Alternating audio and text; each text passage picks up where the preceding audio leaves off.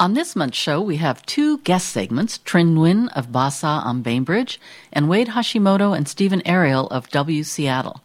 We'll be discussing disappointment and happiness with various food experiences. And oddly, we also have a dinosaur report. As always, we'll share events and news bites. You'll hear it all on the Seattle Dining Show.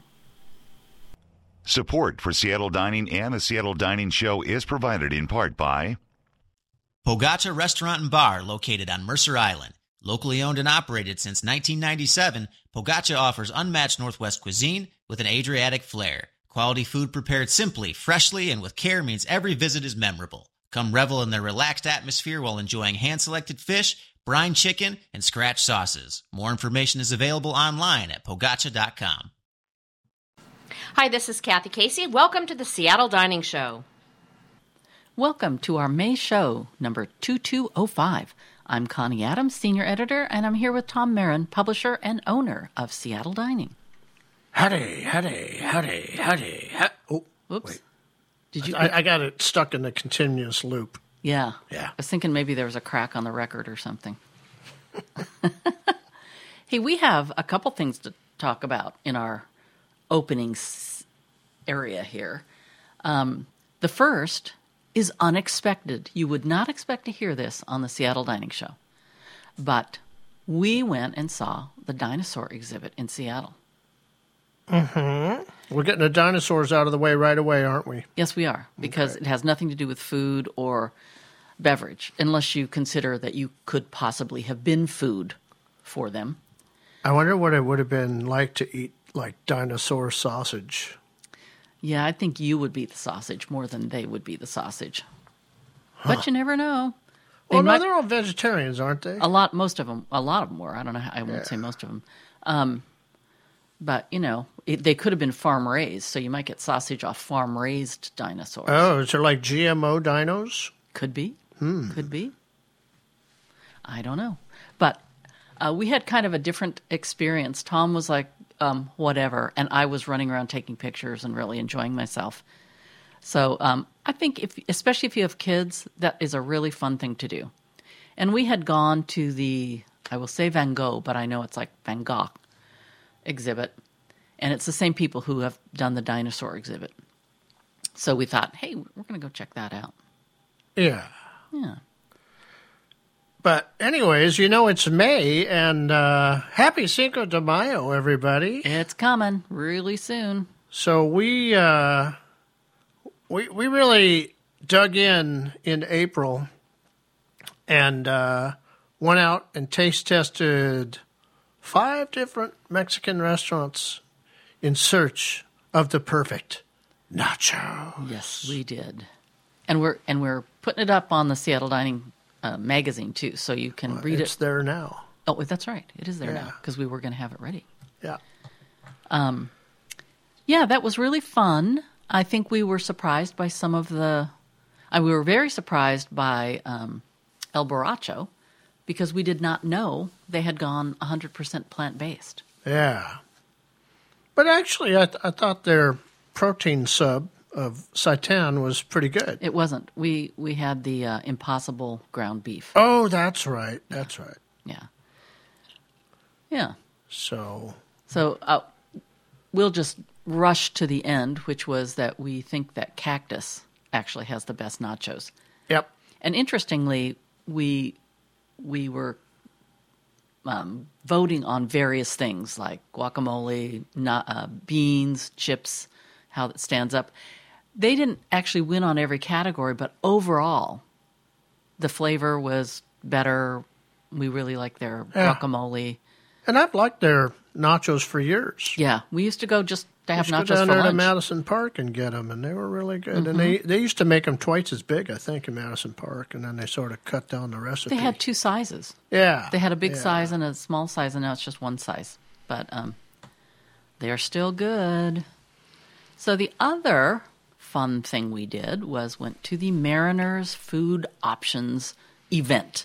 So every spring they have media in and they present all the new stuff that's going to be on. And, you know, they like to use local people.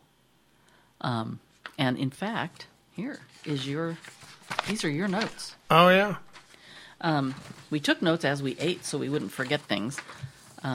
This is also going to be up on the magazine, but it's been kind of fun because they brought in the Marination Mobile people. That's a new one. They brought Just Poke in. I can never say this word. It's pure. Is it Akai or Asai? A-C-A-I. I think it's Akai. Okay. And they have Fuku in the T-Mobile pen with a spicy fried chicken sandwich. So do you want to pick out a couple that you thought were really good? Sure. I tasted the Holy Smoke Barbecue's Smoke Brisket Combo Platter. Smoked for 12 hours. And what I got out of that was, I thought the sauce was really good. Yeah, and the brisket was very tender. Yeah. Yeah. And then another one that I really liked was the Nutella toast from Pure Akai. He liked it so much that you actually made it for a friend who came over for dinner as our dessert. I did and I didn't. I created my own Nutella. Nutella is actually a brand name for starting basically with a hazelnut spread and then adding things to that. And I went to the grocery store and I looked at the label on the Nutella and I looked at the nutritional information and I said, I'm not putting that in my body. Yeah. So I went and made my own and it came out pretty good. Yeah. So I've got a nice jar of hazelnut, all organic hazelnut here now, and I'm going to make up some more Nutella. I made it with cacao powder. Yeah. To get the chocolatiness into it. Mm-hmm. It was good. Yeah. It was very good. One of the things I liked was the Hawaiian ahi poke bowl from Just Poke. Mm-hmm. I thought that was really good. Really good poke. Really fresh. Mm-hmm. I think it was poke. Oh, no. I think it was tuna. I think it was something just delicious. I don't know what it was. The marination Aloha slider was pretty good. It was very tender. The Kahlua pork was very tender. And I'm not a big coleslaw person, but theirs was really crisp and had a good flavor. So I liked that. So, people say, well, I'm not really into baseball. And that's fine. You don't have to be. And if you want to have a little fun tasting different foods, I'd say get a couple of outfield seats. Yeah. And go down and just work your way around the ballpark because there's all these good vendors in there. And this is way better than just going to, I used to go to the Dodgers when I was a little kid in L.A. And all it was hot dogs, Dodger dogs, hamburgers. That was all there was. But we got a lot of good food at our ballpark right now. The other thing, too, they made a point of sharing with us that day that they're really trying to focus on fans and making it a great fan experience. So one of the things they've done is they've got a $20 deal where you get a ticket, and you better believe it's probably way out there, a refillable drink, and Swire Coca-Cola has come in and taken over the Pepsi spot, and a dog. So for $20... A hot dog. A hot dog, yeah. Not a real dog. Not a dog. Not a dinosaur dog. No dinosaur sausage. So that that's really fun. And then if you've got the extra cash and want something, give your dog to your kids, and then you go get a great slider or a poke bowl or some brisket. Yeah. You got some good wine out there too. Chateau Saint Michel, H3. And they've even done a little pairing for you. So some of these things, like the Saint Michel Rosé, was to go with the Hawaiian ahi poke bowl. So that's kind of a fun thing. They've got a Cabernet Sauvignon they paired with the smoked brisket combo platter you talked about. And if you're looking for this on social media, put in the hashtag TMP all one word, TMP, like T-Mobile Park Foodie. And you might see other stuff coming up from other people and get their opinions too. Yeah, it was fun. It's always fun to do that. So the last thing I wanted to talk about right up front here is you did a little comparison because the Amazon, is it Amazon Fresh? Yeah, opened in the North End fairly close to you, and you thought you would just check it out and see what you thought. So we went in together. Yeah. Did kind of a quick little breeze through. And, anybody who listens to the show knows that in my house, it's not that I'm a health nut, because I like a good Big Mac here and there, you know. But in my house, everything is clean, organic, grass-fed, whatever. So first thing we did was we went over, what else would anybody do? The first thing you do when you go to a new market is you go check out the bacon. Of course. Goes without saying. So saw the bacon. They had the bacon that we like, which is the Applegate Organics. And that is going for $10.79 up at Central Market right now, or Town and Country. It's going for $6.79 at Amazon Fresh. That's a big difference. Yeah, that's $4 difference. Yeah. And then if you buy 4 packs of it, you just save $16. Yeah. So we did. And then, we looked around, and it's never easy going to a new grocery store the first time because you don't know where anything is. So we kind of looked around. We tried to get down the alcohol aisle. That was kind of bizarre because they ID you when you go in. And, I know I still look like I'm 16 and all, so not a big deal. I think he's dyslexic. But so we left. We all you got to do is grab the bacon and go. You don't even have to go through the cash register or anything if you use the app and you checked in when you walked in. Yeah. So then I thought, well, hey, you know what? I got to do more justice to this, so I'm going to create a little sheet of 10 items that I normally would buy on a regular basis, and then I'm going to go price check them at 3 different locations: PCC, Town and Country, and Amazon Fresh. So I popped into the PCC and I wrote down all the prices on my sheet, and then I went up to Amazon Fresh, and of the 10 items that I wanted to get pricing on, they only carried 4. Yeah. So like they didn't have the organic probiotic yogurt that I like to have, which is common. You can find it anywhere. You can find it at Safeway. Yeah. They just, they had a lot of stuff that was so-so in terms of its quality, and certainly most of it you can't find organic. So I gave up. Yeah. And I never ran that price comparison because it wouldn't be fair to do it. I've been back a third time. Oh, I didn't know. Yeah, I went back and bought 4 more slabs of bacon. Oh, yeah. We need to go back and refresh my freezer as well. Yeah. Yep. So that's it's kind of a disappointment. It's kind of a letdown, but that's okay. I got good markets around me. I don't mind, traveling up to Town and Country over to PCC. Mm-hmm. That's all good. Yeah. So. Yeah. So that's what we know on that. You know what I'm going to suggest we do? I know that we got a couple more minutes on this segment. Let's just pop into the home meals stuff, and let's talk about what we've been cooking at home. Yeah. Well, because we were deep into the nacho competition, and we just recently took a road trip, we haven't experimented with a lot at home, making familiar dishes more than trying something new. So the one thing I would talk about, I don't think I've mentioned on the show before, is a recipe that my mom got someplace, I don't know where, called Korean beef salad. And it is a wonderful marinated meat, and I get the ribeye, the grass-fed ribeye up at Town and Country. And it's just marinated in soy and sesame seeds and, all those good Asian things. And then you've got Chinese pea pods, carrots, not zucchini, but cucumber. What else is on there? And bok choy is the base of it, is the salad. And it is so good. And the one thing I would say is that I think I was at Town and Country in Ballard, and they didn't have Chinese pea pods. Yeah. So I ended up buying sort of, not English pea pods, but like pea vine type pea pods. Yeah. And, it did not work. It needs to be the pea pods. Yeah.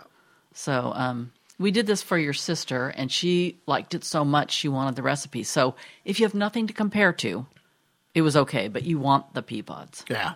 So. Yeah, do it with the pea pods. Yeah.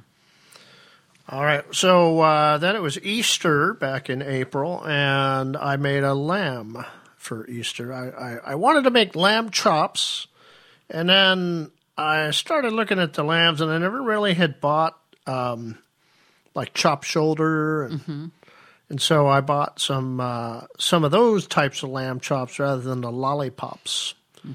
And they were pretty good. They came out a little tough, though, didn't they? Yeah, they were a little tough. I like the others better. Yeah, I like the lollipops better. Yeah.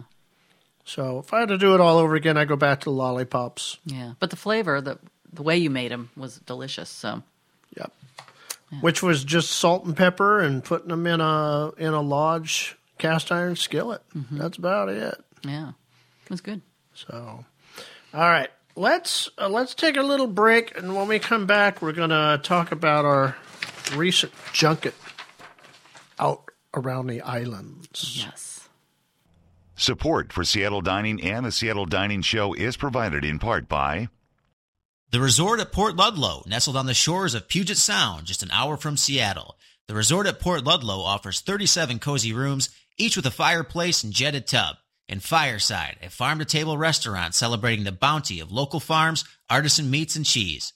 The dinner menu changes daily to reflect the best the region has to offer. Their 18-hole golf course is appreciated by players of all skill levels with stunning views throughout. The 300-slip marina offers many amenities along with kayak and watercraft rentals. Find more information online at portludlowresort.com. Hi, my name is Lindy. I live in Seward Park. One of my favorite restaurants is in nearby Beacon Hill. It's Bar del Corso. Hi, this is Ethan Stoll, and you're listening to the Seattle Dining Show.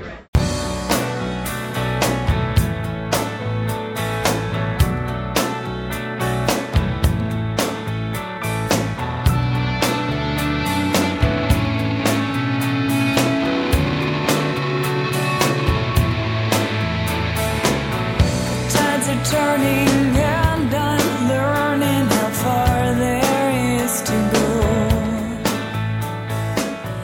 We are back on the Seattle Dining Show. I'm Tom Marin, the publisher. I'm here with Constance Adams. Oh, so formal. My official British name.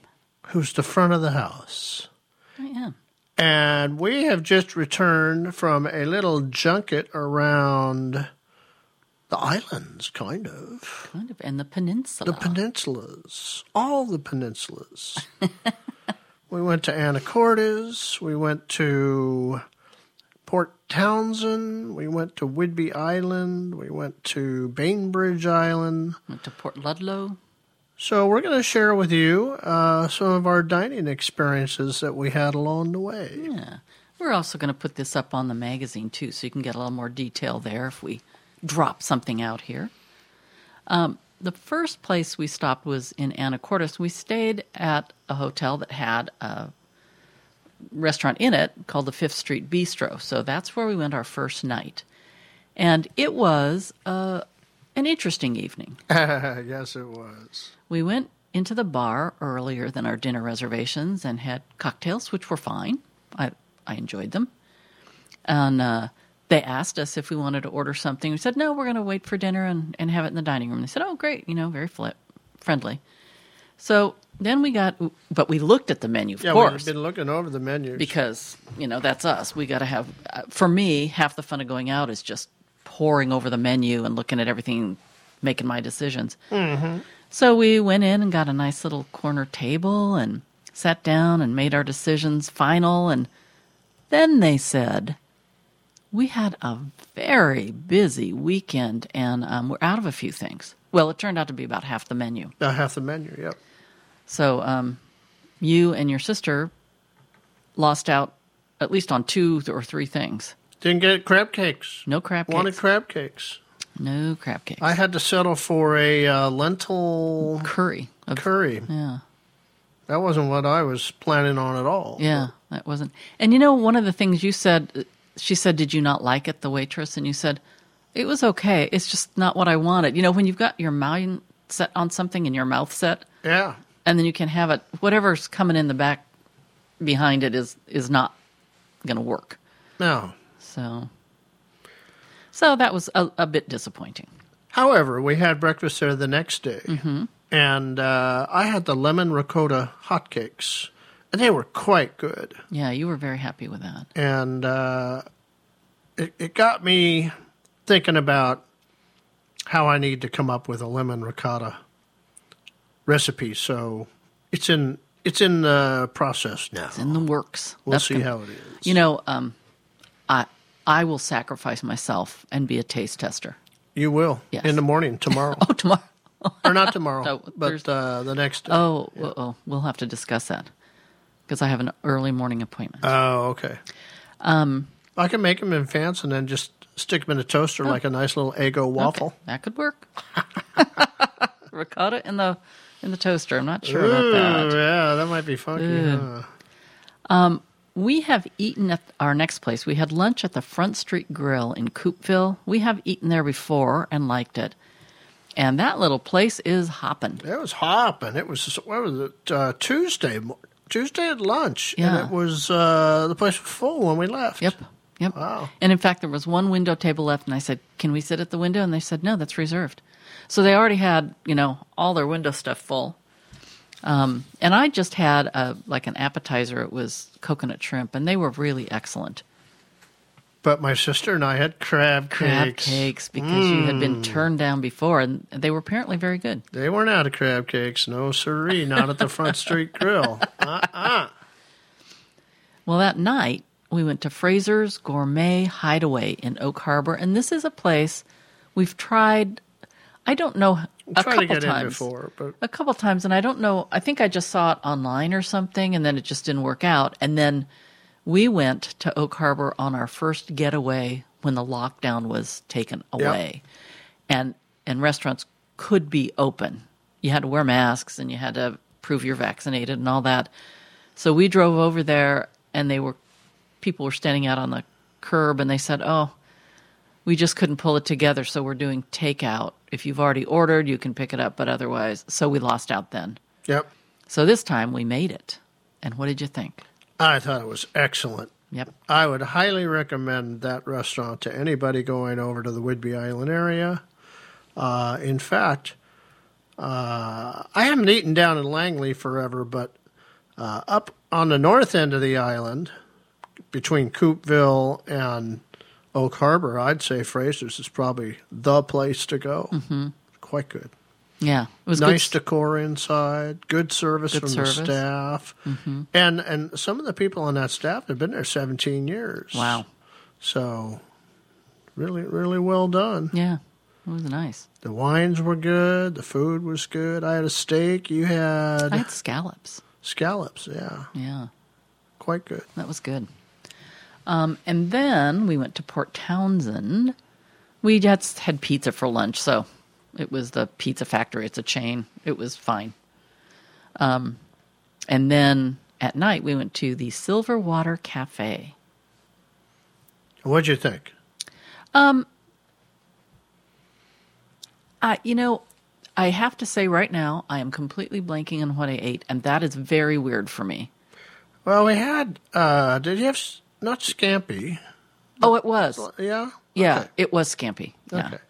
So it was fine, but I think maybe, I'm a garlic lover. I think it wasn't quite pungent enough for me. Mm-hmm. But it was fine. There was nothing bad about it, and I like the place. I've been there multiple times over the last 2 decades, and I've never been blown away by the place. Yeah. Sadly, it's probably one of the better places you can go to in Port Townsend. Yeah. I don't know of a place that is actually rated much higher than that, but to me it's kind of mediocre. Mm-hmm. I think that's kind of where I was feeling. It was like there wasn't something wrong with it, but for a minute there, I couldn't even remember what I ate, which is bad. So the next day, off we went, and we had lunch at the Fireside Restaurant at Port Ludlow Resort. Mm-hmm. And that's one of our fond places. We really like that. We like it. Chef Dan Radigan does a rad job. Yeah, except that he's the general manager now and he has other people in the kitchen, but he still oversees it. Yeah, he's still got his footprint in the kitchen. In fact, they even mentioned it on the menu. Oh, yeah. Yeah, they talk about him as chef. So, yeah, and that's a good thing because he's very good at it. And they do so much, it's local. It's all local, it's all fresh. Yeah. It's a great place. Yeah. And we all three had different things and they were all good. Yep. Yeah. Unfortunately, we went to Bainbridge and had dinner at Marché, which is Greg Atkinson, who was formerly at Canlis and other places, and we've been wanting to get there since. I mean, I did a story on him before it was built. Yeah, he'd been there 12 years, and we finally got there. Yeah, finally got there. It only took us 12 years to get there. And I say unfortunate because we were so full from lunch still that we didn't really do justice to his menu. We each had a cup of onion soup, French onion soup, and then appetizers. We didn't really get into full courses. I did really like the feel of the place. It's in amongst. There's so much stuff right off Winslow, on Winslow Way and off Winslow Way. Little sidewalks that go back. This is back in an alley. Yeah, in an alley.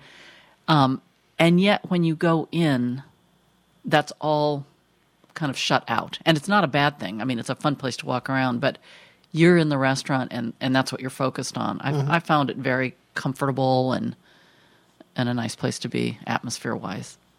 Yeah, and, I think Greg's doing a great job over there.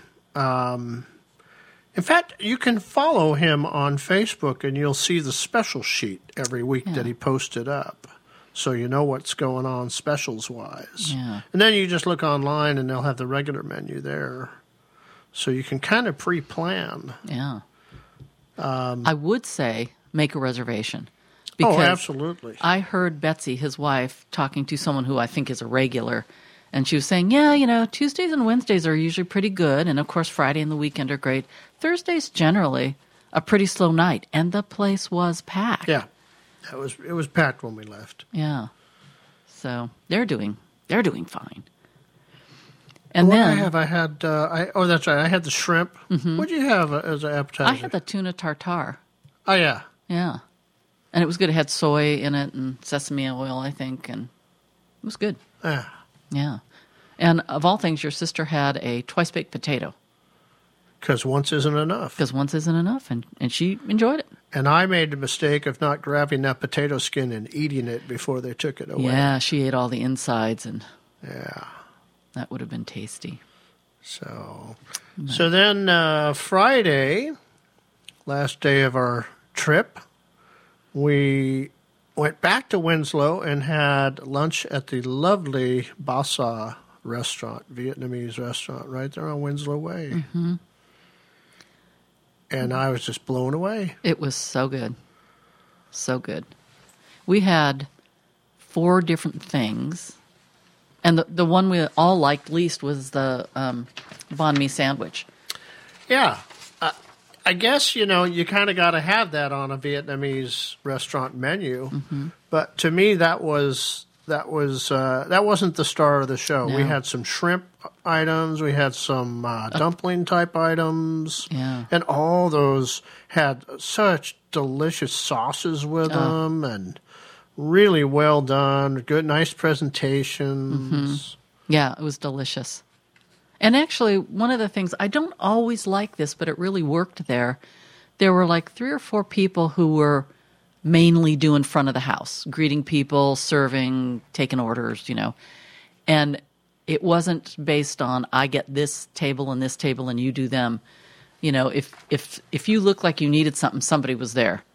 And it wasn't maybe the person who took your order, but they're saying, oh, did you get everything you needed? How is it? Are you enjoying? It wasn't all the same people. So you felt well taken care of. Well, I'll tell you what, we're gonna talk about some of the wines we've been drinking. But when we take our break, I'm gonna call over there to Trinh and ask her to come over and interview with us in about 20 minutes from now. Okay? I'm sure she can do that. Tuesday's her day off. Probably work that up. Yeah, I'm sure it's fine. So what have you been drinking? What have we been drinking? We like to talk about 3 wines. The first one, well, here's our 3-word description: meh, meh, meh. It was a 2020 Expedition Chardonnay by Canoe Ridge, $11 plus tax. Light glow color-wise, not a lot of bouquet.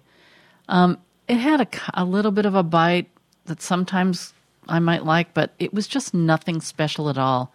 And we had it with a shrimp salad, and we were trying out the Duke's Lobster Mobster Chowder, and it wasn't good with either. And it was a Chard.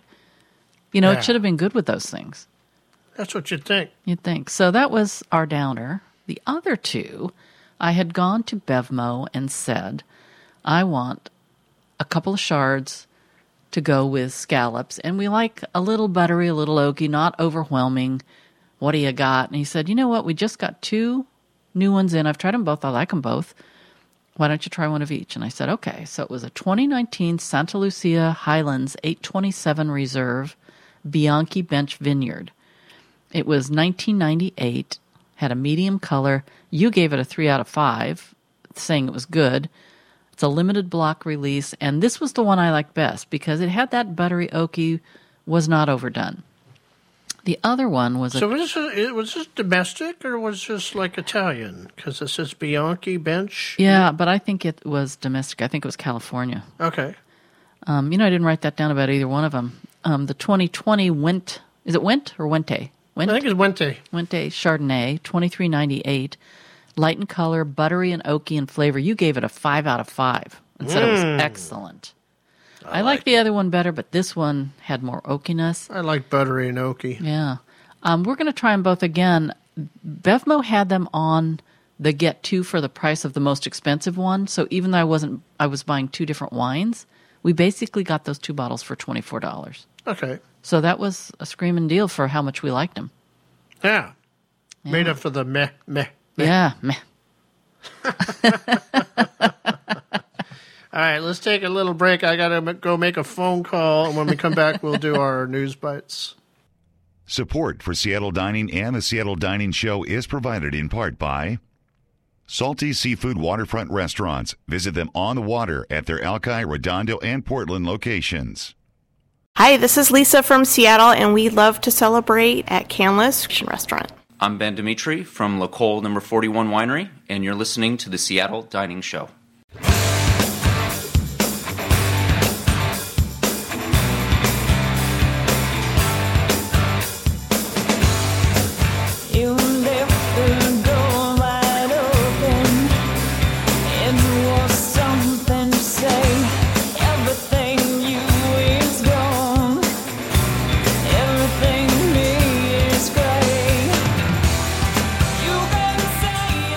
We are back on the Seattle Dining Show, and we have reached the News Bites discussion.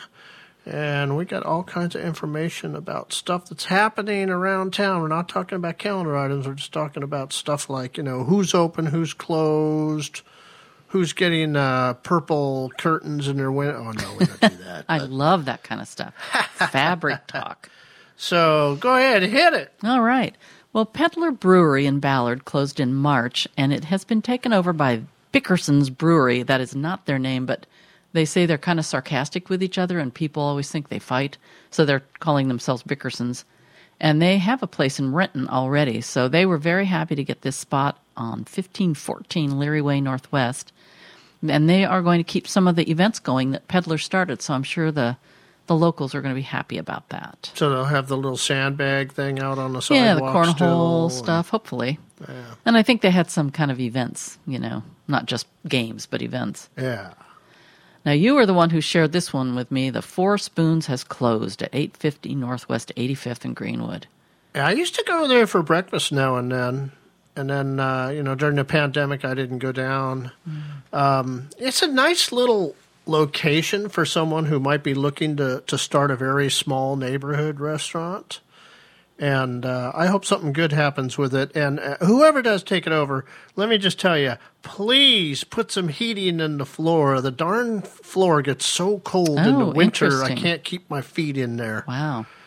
I only went there once with you, and my memory is that we were sitting there, and the chef was having a bad morning. Yeah. And he threw things in the kitchen. There was a lot of clattering on purpose. Well, I always remember the Wi-Fi password. It was, I love pancakes. Too funny. Well, but I hope something good happens there. Yeah, I do too. Copperworks Distilling Company, we did a 2-parter on them recently. They just won a double gold medal for their Washington Peated American Single Malt Whiskey Release 04-2 at the 2022 San Francisco World Spirits Competition in April. So that was great. Yeah, good for that. I think that San Francisco must be the drinking capital of the world. There's a big wine event that takes place there, and now the the World Spirits Competition. Well, it must be the drinking capital. There was a bar up in the north end of town just before you got on to the Golden Gate Bridge. It was called the Final. So, that's where you went to have your final last call. Before you leave the city. Well, here's a nice, this is a feel-good item. Quilceda Creek Winery wanted to help the Ukrainian cause, so they released their first and only duo of white wines. One was from Horseheaven Hills Sauvignon Blanc, the other was the Quilceda Blanc Columbia Valley, both 2020. And instead of just selling those, they did it by lottery to their private members, donating 100% of gross sales to World Central Kitchen. That's Jose Andres, who goes out to trouble spots and feeds people. Oh, okay. It sold out in under an hour. Nice. Yeah, so that was great. There's only 2 cases, but... Yeah, there's 22 bottles, I know. And now we're heading back to Bainbridge. Chef Brendan McGill, who's had Hitchcock and Hitchcock Bar and all the stuff over there, has decided it's time to get back to finer dining. He had been contemplating, thank you, doing something different with Hitchcock. And so he's reconcepted that to Seabird, focusing on seafood and vegetables.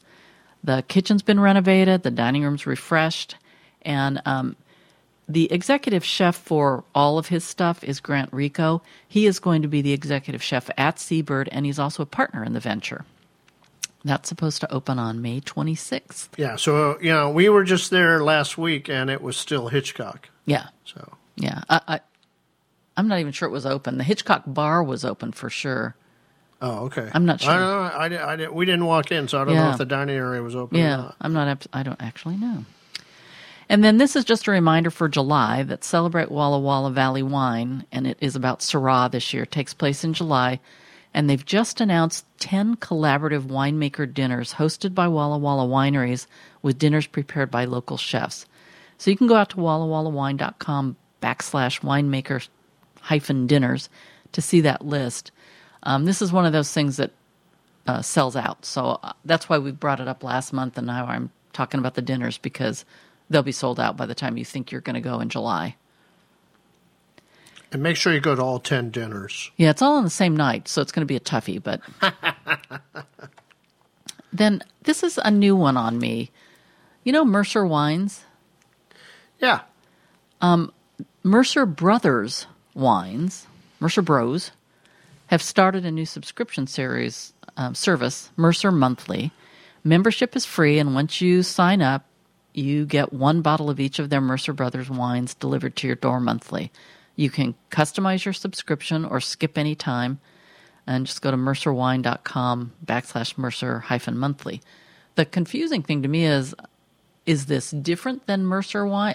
It goes to the same if website. It's called Mercer Brothers, that's, the Mercer family winery that later became a label. I don't understand if this is the same thing, or maybe they're adding the Mercer Brothers in. Yeah, that's what I don't know either. Because if you, I typed in Mercer Bro Wines, and it wouldn't go anywhere. It said, if you don't get this, do this, And then I went to mercerwine.com, and it popped up with all this stuff. So I think it's the same thing, but I just hadn't heard about the change or anything. No. The Great Northwest Wine Magazine, which I honestly haven't heard of before, has named DeLille Cellars the 2022 Pacific Northwest Winery of the Year. And the DeLille attributes its success to the solid foundation laid by its 4 founders, Greg Lill, Jay Soloff, Chris Upchurch, and the late Charles Lill. I'm not sure I realized he'd passed away. Well, all I know is it's good wine, and anybody who wants to bring a case of it over to me and drop it off at my doorstep is welcome to. We're begging again. The begging has begun.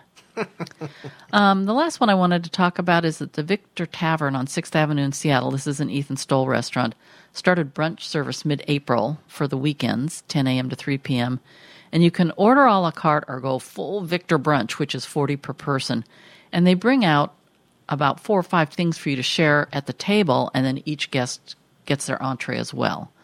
So the small bites are like a fresh berry bowl, cream top yogurt, house oats, Beamster cheese, and soft eggs. And then the entrees are things like vanilla malted pancakes, avocado toast, a breakfast smash burger, eggs Benedict, and a Mediterranean breakfast bowl. Sounds pretty tasty. Sounds good. Yeah. And so I just got a text from Trinh over at Bassa. Ah, is she available? And she said she's on the Hyper Ferry right now. And then Amazon is going to send a drone down to the ferry dock and drop her off up here at the studio. Right on the deck? Yeah. Oh, cool. Yeah. So cool. Let's instead of taking a break right now, let's just pop into the calendar and we'll cruise through the calendar stuff. We can get to Trinh faster that way. Yeah. Excellent. Okay. Well, I will start on May 3rd at 6 p.m. There's a Piedmont feast at Tavolata on Stone Way. It's $130 per person. 4-course menu: Wagyu carne cruda, agnolotti del plin, which is veal and artichoke, short rib with salsa verde. That all sounds pretty good. Wine pairings and cocktails featuring Fast Penny, Americano, and Americano Bianco.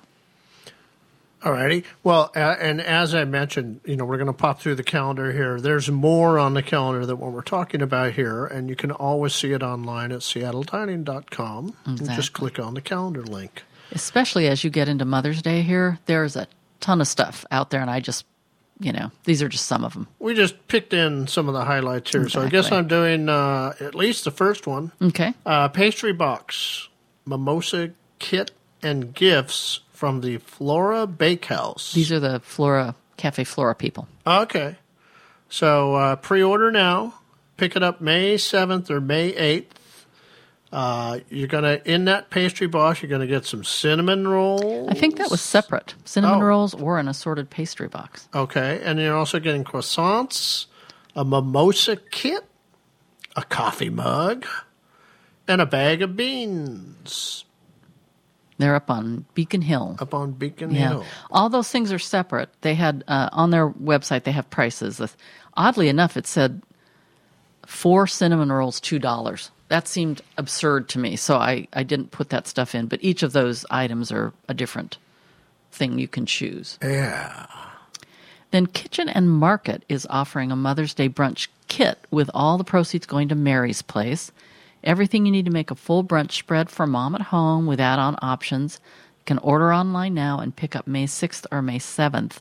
They're at 1926 Pike Place in Seattle. And they have some other fun things going on, too, like you can buy a flower bouquet and have it delivered to a mother who lives at Mary's Place.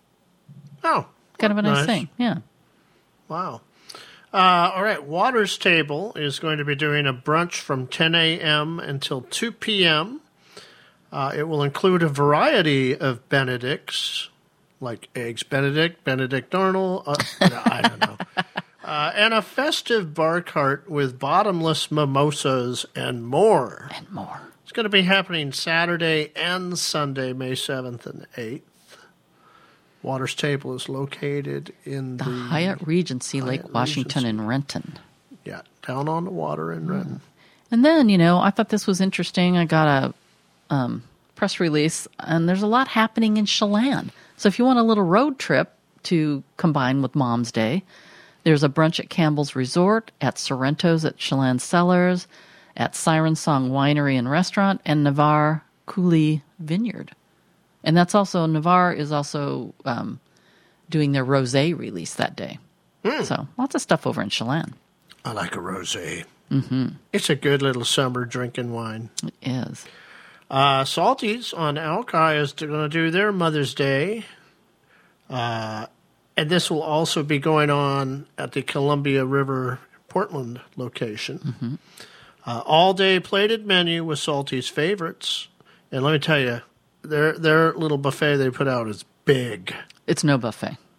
All-day plated menu. Oh. They still are not doing a buffet because of COVID. All right. Well, tell them to give you the big plate. It's going to have a lot of their favorites. Some Mother's Day specials. Seating is going to be from 10 a.m. to 6 p.m. Up here in Seattle, it's at 1936 Harbor Avenue Southwest in West Seattle. So as we said, a lot more on the calendar. And then on May 12th, the Pike Place Market is doing a live stream event to honor workers, residents, and supporters of the market. And, of course, it's a fundraiser. You can just live stream it. If you want to be kind of feel more part of it, you can get a $150 meal from Chef Tracy at the Atrium Kitchen, which serves 2 generously. But if you really want to be really in it and have a lot of money, you can go to the market front and be there. They suggest a donation of $500 to be at the market. Seats are limited. If you think you're interested in that, you can just go to MKT Foundation at pikeplacemarket.org. Nowhere on the website could I find out what time. At first I thought, well, they're just going to stream it all day long over and over, but if they've got people going to Market Front Pavilion, it's got to be at a certain time. Okay. So maybe keep an eye on the pikeplacemarket.org website and see if they're updating and putting in. Or give them a call or something. Yeah. Maybe I just didn't see it. All right. May 19th at 6:30 p.m., Chartreuse is doing a 16:05 dinner at LeCoin. It's $175 a person. It's a 5-course menu. Each course is paired with a distinct chartreuse cocktail from their bar team. From the LeCoin bar team, I should say. LeCoin bar team, okay. And then May 28th and 29th, which is Memorial Day weekend, 10 a.m. to 6 p.m., it's the Brennan Shrimp Fest. It's $5 at the gate per day. Kids under 12 free if they're with a paying parent. And then you go in and there's booths, craft booths, food booths, exhibits, live music, kids' activities. And, the Hood Canal is famous for spot shrimp, clams, oysters. So this is a really fun annual event to go down and have some great food and kind of an old-fashioned festival for Memorial Day. Yeah. I'd like to go to that. Yeah, I think it would be fun. Well, the Hyper Ferry has landed.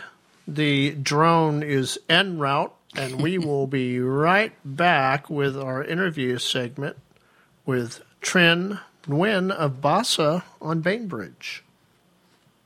Support for Seattle Dining and the Seattle Dining Show is provided in part by Thompson Seattle, named the #1 hotel in the Pacific Northwest by Condé Nast. Located in Seattle across from the Pike Place Market, this contemporary urban landmark features gasp-inducing views of the Sound, elevated cuisine at Conversation, and more breathtaking views from their indoor-outdoor rooftop bar, The Nest. Find them online at thompsonhotels.com.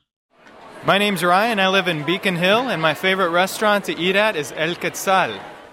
Hi, it's Greg Hersholt from the Como Morning News, and you're listening to the Seattle Dining Show.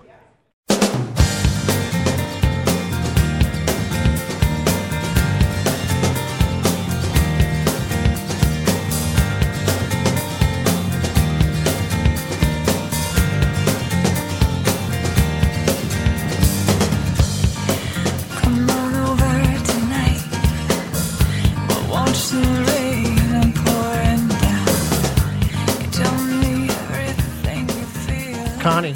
Yes. I just had my best lunch of 2022 so far. I believe I was there. You were there, and we probably talked about it earlier in the first segment, but we went to Bassa out on Bainbridge Island. And that being said, introduce our guest. But it's Trinh Nguyen from Bassa on Bainbridge Island. Welcome. Yay. Hi. Welcome. Thank you so much for having me. Absolutely. We had Trinh booked for some time, and then we happened to be out on Bainbridge Island, and we said, hey, you know what, we should eat there.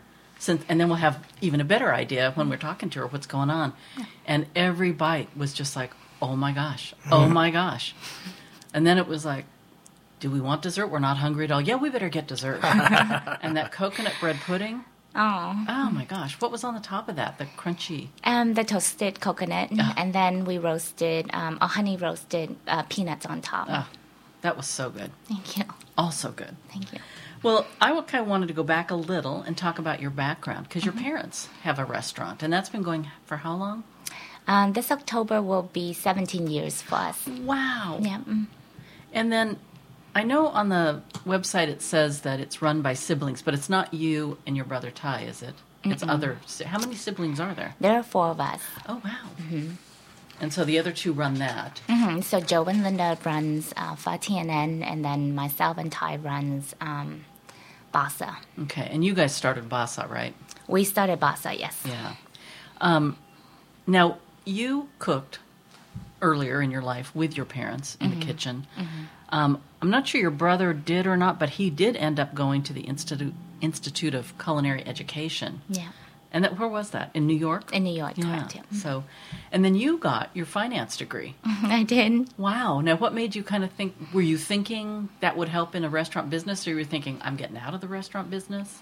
I actually got my finance degree because I got married pretty young after I helped my parents open their first restaurant. Okay.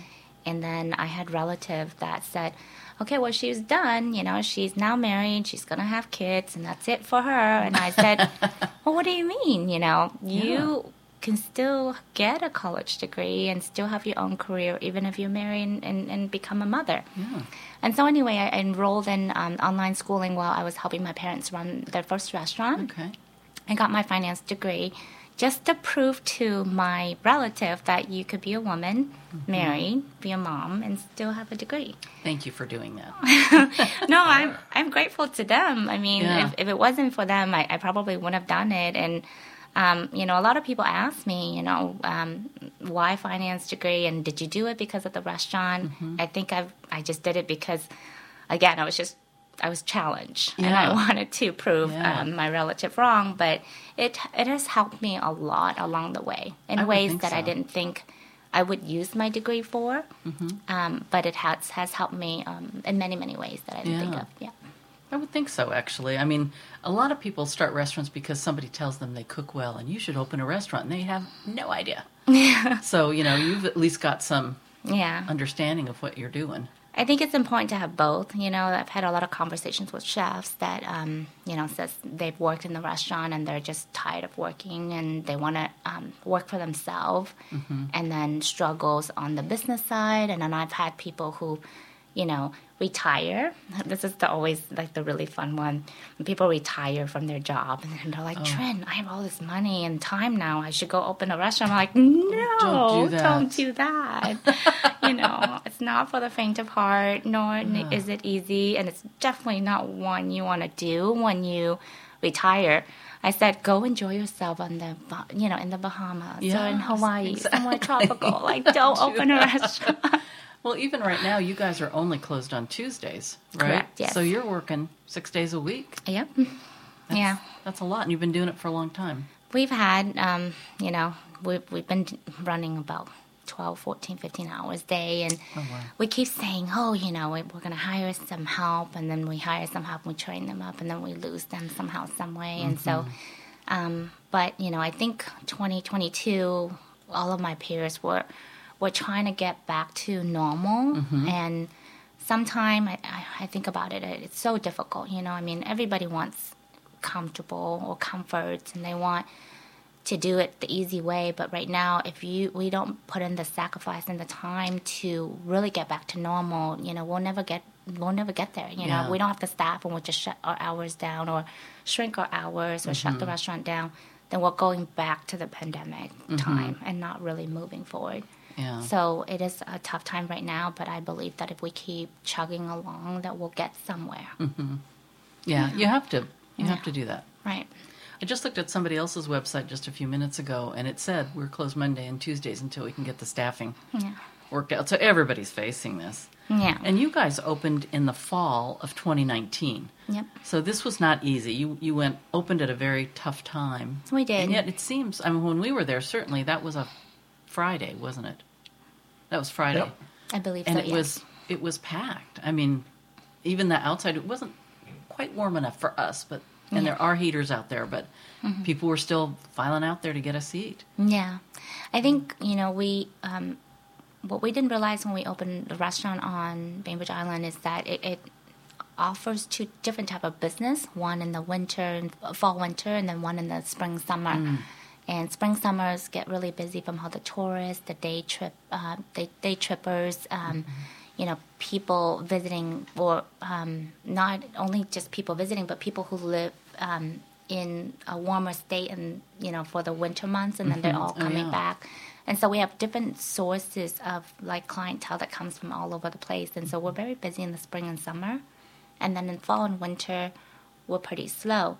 So we open right as we're transitioning into the slow season. Oh, man. And I remember, going back, I remember so many of our locals says, "Oh, Trinh, just bear with it. You make it through November, then December, then January, then February, then March come, and you'll see a different type of business." And trust me, it is so worth it.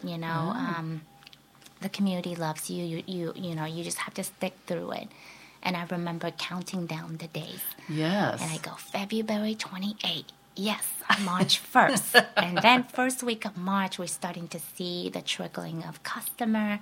Our sales has started to increase. And then March 15, everything shut down. Oh, my gosh. And that was the first 6 months of our opening. Just as you feel like things are going to happen. Yep. And so it was pretty devastating.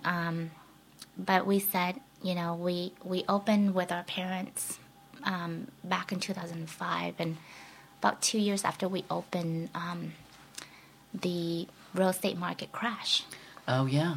So we experienced that the first time we opened our first restaurant, and then we took the very conservative route and really took our time to realize whether this is something we want to do, after our parents' American dream.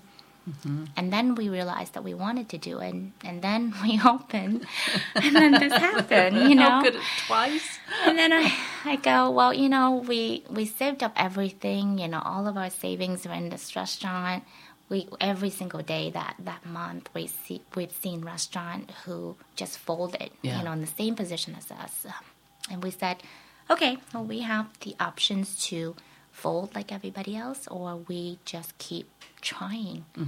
And I remember we promoted, hey, we're on social media, hey, we're still here, hey, we have to go, hey, we have this, hey, we have that. And we just keep trying every way possible. And it was just me, Ty, my 2 kids who are now homeschooled, my husband who eventually got laid off. And so every family member that we have, because we couldn't staff our employees, and then with the unknown circumstances, and then we didn't have the money to pay anyways. And so it had to be family. It's just family. My kids were running up and down the patio as their PE, and gym exercise, hours.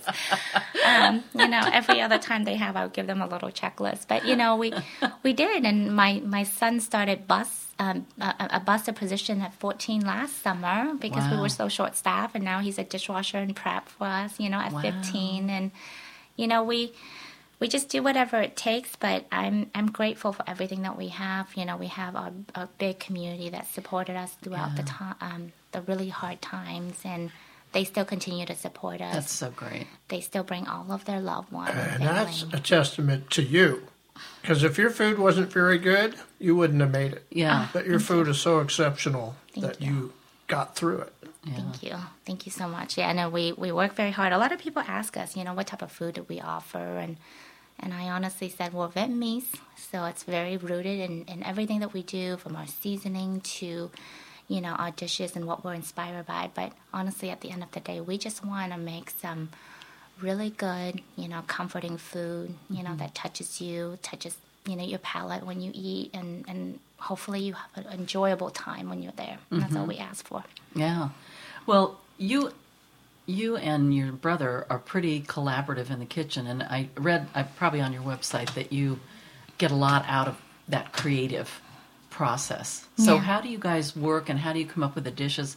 Some of your special events are really interesting, the dishes you come up with. How do you do that?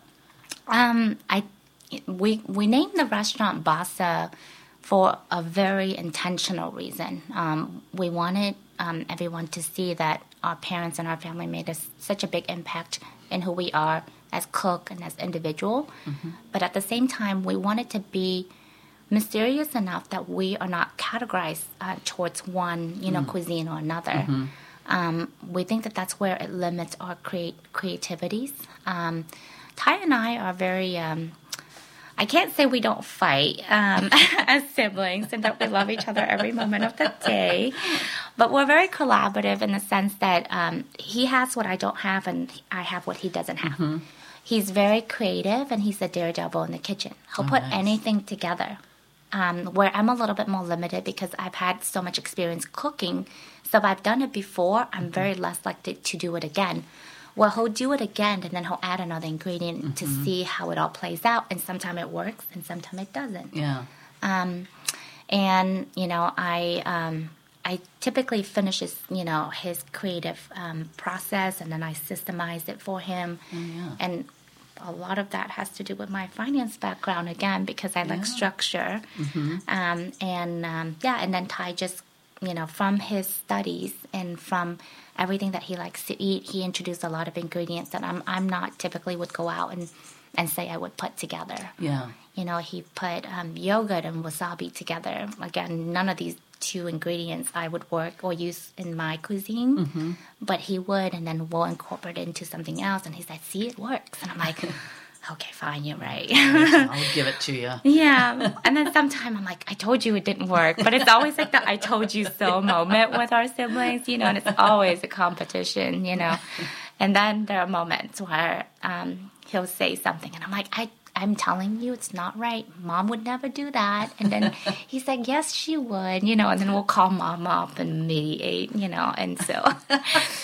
But it's definitely a family business, you know. Yeah. You can't run from that. Yeah. Yeah. And that, I would think, would make it a little more fun for you. It's not just a solid business that you go in, have nothing really to do with except cook and leave. Yeah. You know. Yeah. This is yours. It is. Well, I feel like I'm tapping myself in the back, but it is. We have so much fun doing it, you know, and because we come in with the mindset that we're going to utilize whatever ingredients that we have here and try to incorporate into, you know, dishes that we grew up eating. So then it doesn't limit us many ways. So like things like there's a dish that my mom really loved to eat. It's a snail dish that's steamed in coconut and laksa leaf and garlic and lemongrass. And, you know, it's really hard to find these snails here.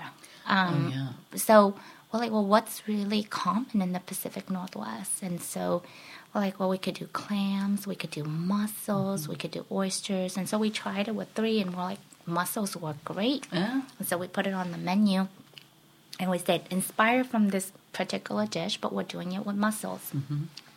And people love it. Oh, wow. You know? I was so afraid you were going to say slug.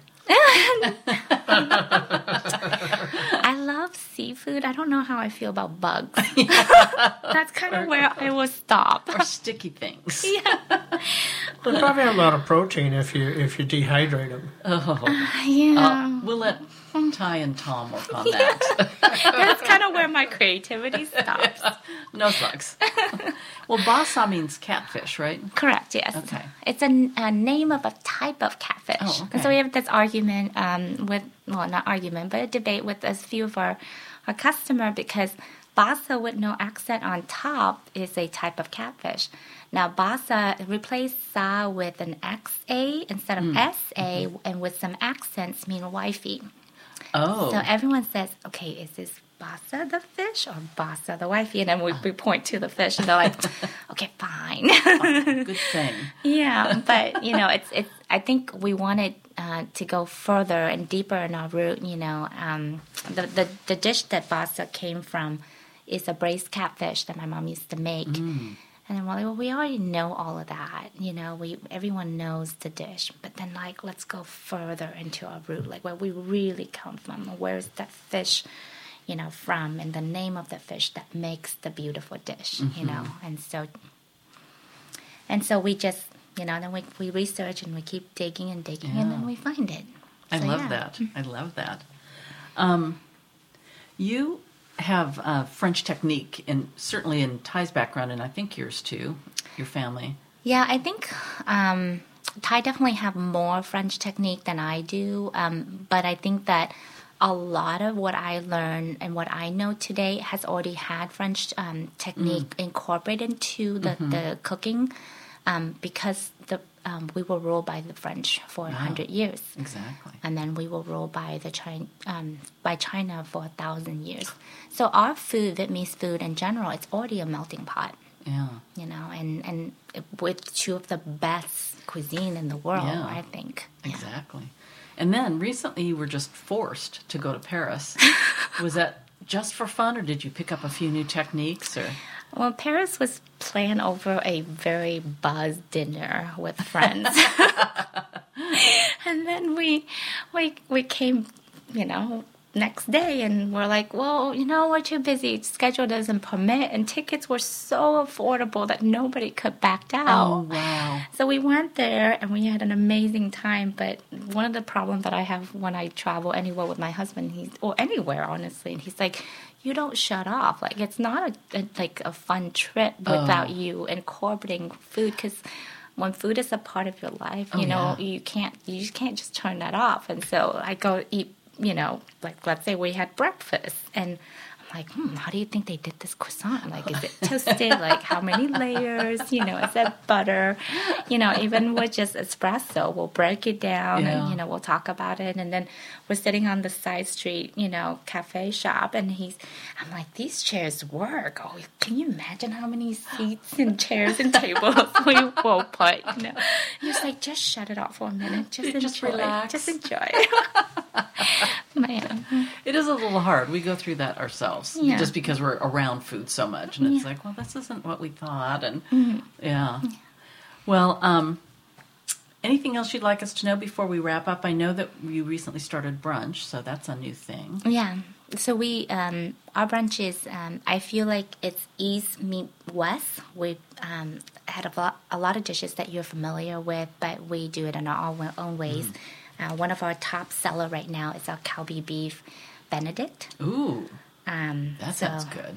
We don't use your typical, you know, meat for Benedict. We use all Asian-inspired Benedict. And then we have congee, which is a breakfast that we typically see as a Southeast Asian breakfast. And so incorporating in some of our favorites as well as some of our customers' you know, favorites, and then but doing it our own way. And we've been very successful. And then we also have, you know, mimosa with fruit juice flights. So we have 8 different type of juices.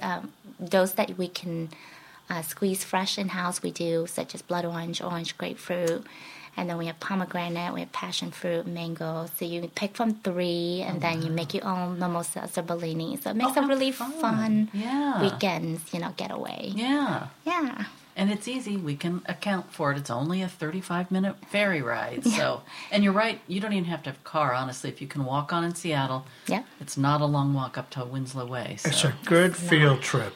It's a very good field trip. And as the summer comes, there's a lot more shops open now. A lot of shops are reviving back and opening back. And so, it's a very fun day trip, from wine tasting to Bloedel Reserve to, you know, Proper Fish to Hitchcock Cafe, Bruciato, Marche, Agate. I mean, there's so many great places to go and visit. And I know one of the things I said when Tom and his sister and I were walking around is that there's a lot of neighborhoods with a lot of shops and stuff, but that part of Bainbridge, Winslow Way, is just chock full, and they're not chains or anything. They're places that are just owned locally or small places.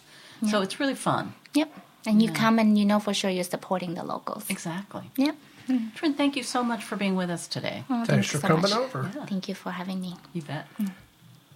We're going to take a little break, and when we come back, we have yet another special guest, or two. Support for Seattle Dining and the Seattle Dining Show is provided in part by Whistling Jack's Outpost and Lodge in the heart of the Washington Cascade Range, where you can go to unplug, reset, and recharge. Stay in one of their refreshed cabins, relax in a hot tub overlooking an old-growth forest, and dine in their full-service Riverview restaurant. Find them online at whistlingjacks.com. Hi, I'm Josh from Capitol Hill. I can't make up my mind what my favorite place is yet. Hello, this is Tracy with Heritage Meats from Rochester, Washington, and you're listening to the Seattle Dining Show.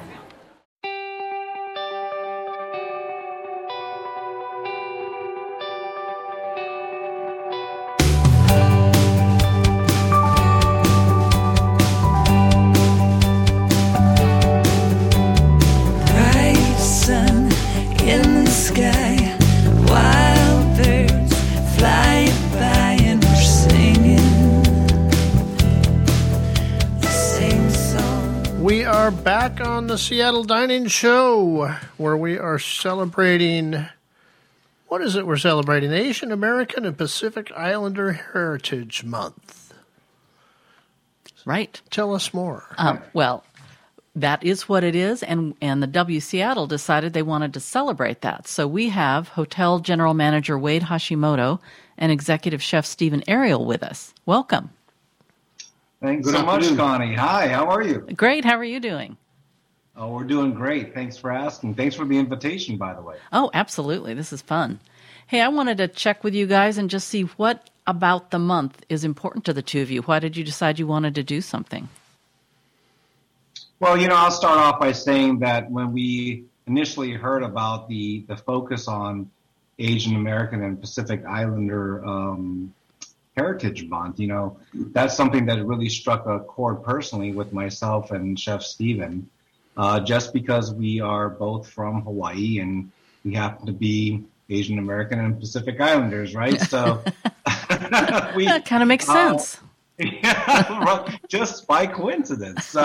Another thing, Connie, is that W Seattle and Chef Stephen has always done a wonderful job incorporating so many elements of his history and his tutelage and upbringing in his cuisine. And I just said that what a wonderful opportunity to showcase his culinary talents, and as well as the diversity and inclusion that W Seattle represents in the culinary space. Mm-hmm.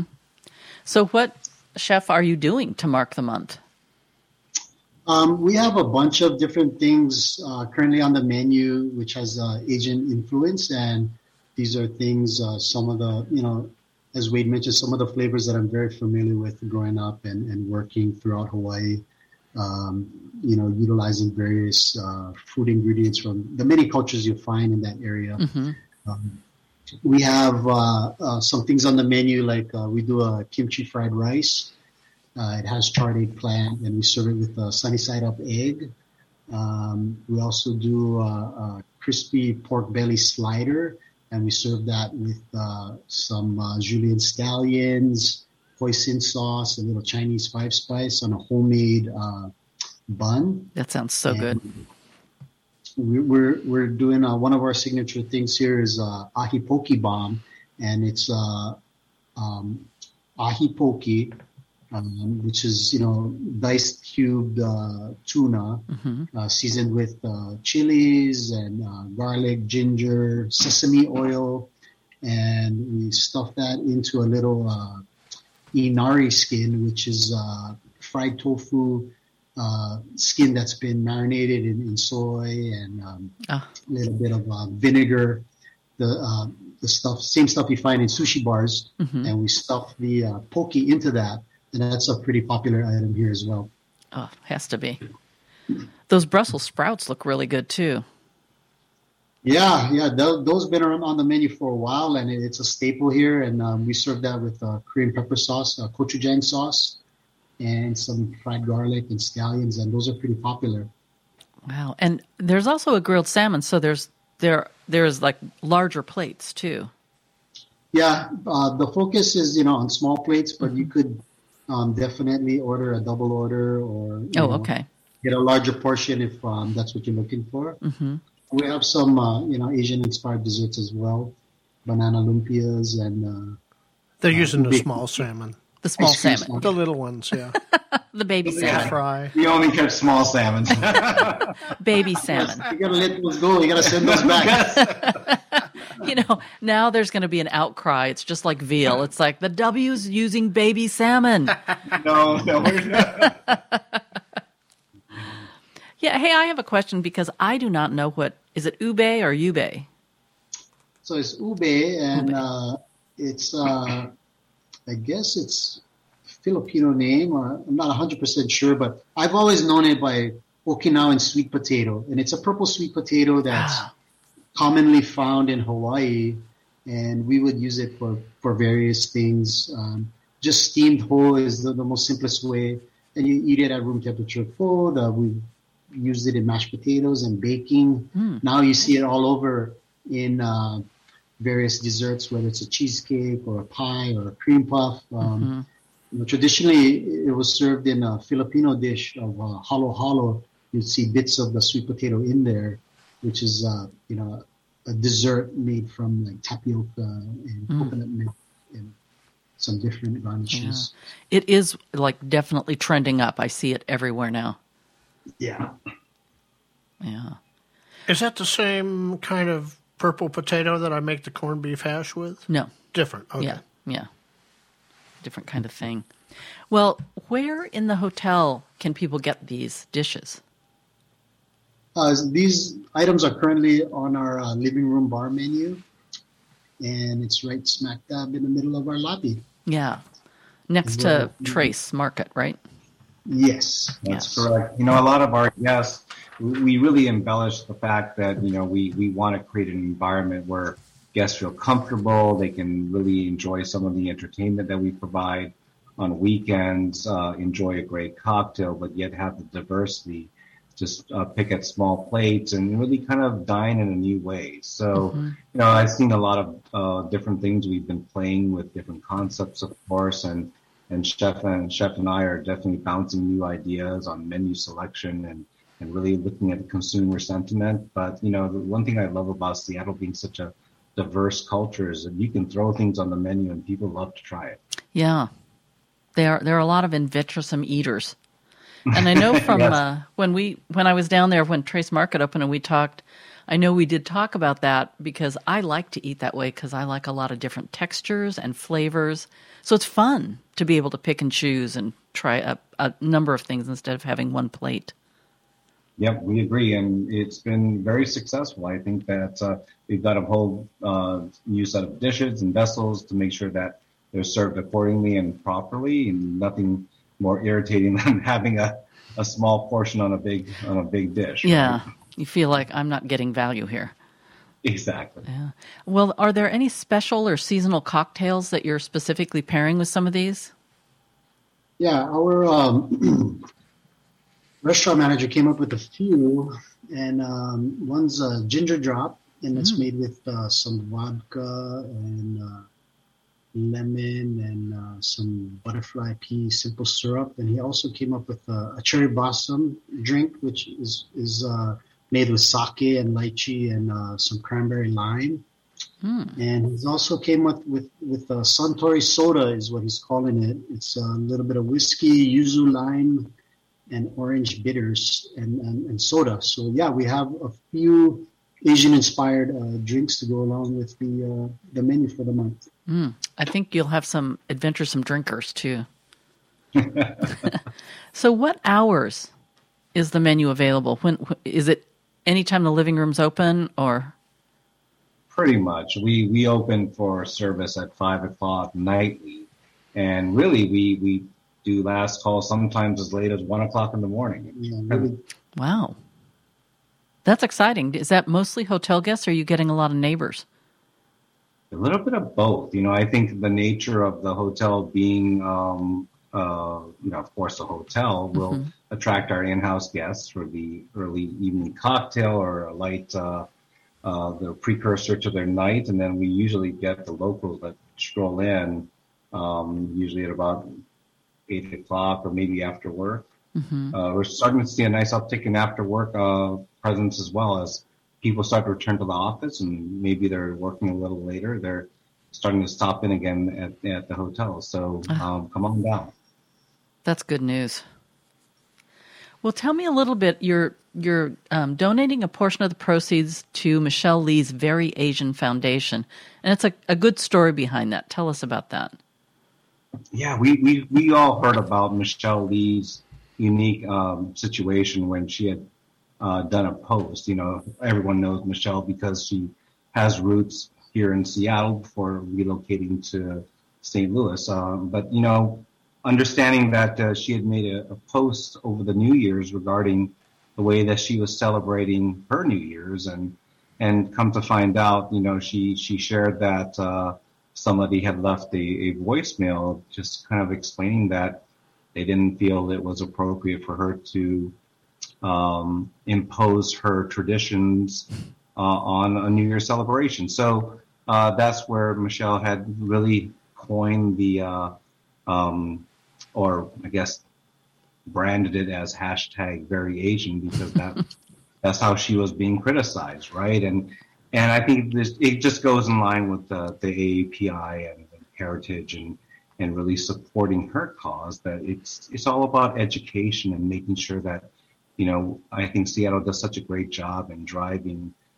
change and just doing things and being a voice for the country. We wanted to be a part of these healthy changes for the future. Mm-hmm. I like that. So since we're talking with you anyway, what else is new at the W Seattle right now? I know you've got an event coming up on May 4th.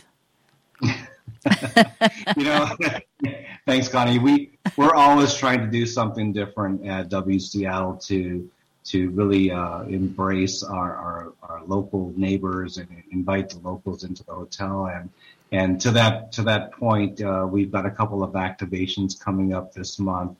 The one you just referenced, May 4th. So if anyone on listening knows, of course, tends to be a very Star Wars centric day, and May the 4th be with you. And we decided to tie that into our cooperation with City Dog Pound and the Mutt Mixer event, and we tend to do those, and we'll definitely donate proceeds from that event to City Dog Pound and some of their foundations that they support. So there's going to be a costume contest where your furry friend and of course the humans can come in costume, and we'll definitely give some amazing prizes. We're giving out some free night stay and some food and beverage credits, and we'll just have some fun with it. That's going to be fun. What was the drink? Was the Yoda soda? Yes, that one's cute. They've come up with a very creative bar menu that really, if you're a Star Wars fanatic, will pay homage to pay honor respect to a lot of the Star Wars themed events through all the different episodes. So I'm a little bit of a Star Wars geek myself, so I'm going to have some fun with it. Interesting to know. I'm bringing my dog, who's his name is coincidentally Trooper, and he'll be a stormtrooper. So. I can now. How fair is that? If he wins and you get a night at the hotel, how fair is that? No. I'm not eligible. I'm there for moral support. As is Trooper. Yeah, I guess I'll have to be Darth Vader and the stormtrooper. I love it. Go ahead, Connie. No. I was just going to say, it just brings up the fact that you guys are very much trying to be part of the neighborhood as well as a hotel for travelers. Absolutely. We try to invite all our guests or locals in to a lot of local-centric activities. Another event we have coming up next month, we have something called Booze and Vinyl, where there is it's actually a book. There's an artist who's basically he's come up with a book, and he's paired amazing menu or cocktails with certain songs. So he's going to be there doing a signing, book signing, as well as we'll be premiering some of his cocktails that are featured in the book with some of the songs that are being featured. So we'll have some fun with that too. Yeah, it's a music town as well, so that should be very popular. Wow. Anything else you want to talk about, Stephen, in terms of the menu or? Nothing really. I mean, we're excited to, support this cause, and, if anyone's out there listening, please join us and come see what it's all about. Yeah. Sounds wonderful. I can't thank you guys enough for being on today. No, thank you very much for inviting us, Connie. It's great. Absolutely. And thank you for all your support. Absolutely. We're happy. We love the W. All right. We're going to head on to our next segment, and thank you again for being part of this. Thanks for coming on, guys. Thank you very much. You have a wonderful day, both of you. Thanks. Good afternoon. Thank you. Bye-bye. Thank you. Bye-bye. Support for Seattle Dining and the Seattle Dining Show is provided in part by Willow's Lodge, nestled on 5 landscaped acres in Woodinville bordering the Sammamish River, bringing wellness and wine country together. Enjoy the serene spa or relax in front of the cozy stone fireplace in every room.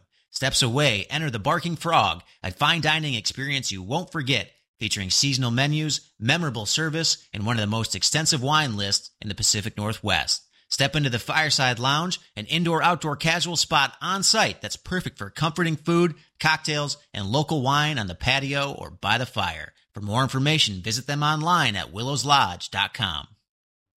Hi, I'm Erica. I live in Finney Ridge in Seattle, and one of my favorite restaurants is Poquitos. This is Ryan Santwire with Paseo Restaurants, and you're listening to the Seattle Dining Show.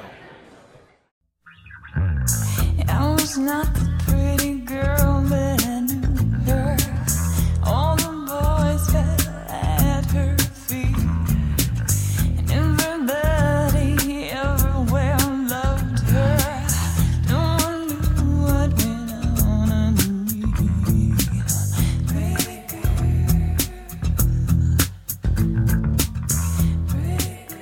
We are back on the Seattle Dining Show. You're here with Tom Marin and Connie Adams, and as always, we like to end the show with a few tips and tricks. So what do you have up your sleeve this month? Oh, for me? Yeah. Well, I have been enjoying working with cast iron skillets, and I have I guess it's a 10 or 12-inch cast iron pan that doesn't actually have a long handle on it. Just has little handles you hold on to. Yeah, you put that baby in the oven at 500 degrees, and you just grab those handles. Ooh. Do not do this at home. Calloused hands for days. But you got to clean them, And I like to work with Swedish dishcloths, but I don't want to clean the pan with the Swedish dishcloths. But what I learned is, a lot of sinks, ceramic, stainless steel, whatever they are, they have a little barrier, so you have like 2 sinks in one space. And that little barrier is a nice place to rest the cast iron pan up on top of, except that you'll scratch the heck out of the ceramic or the stainless. So I like to take the Swedish dishcloth, wet it, and then set it over the barrier, and then put the pan on top and scrub with usually you use just a nylon scrub brush or a little nylon scrubby, those little happy face guys. That's a great idea, because I know, depending on the size of the pan, and if it just has the little handles, maybe it would fit in the bigger side of the sink. But otherwise, most of them don't. Right. And it's heavy. I can't really hold it up the whole time while I'm trying to wash it. And you don't want to put it up on top of the counter because you just splash junk all over the place. Yep. So good tip.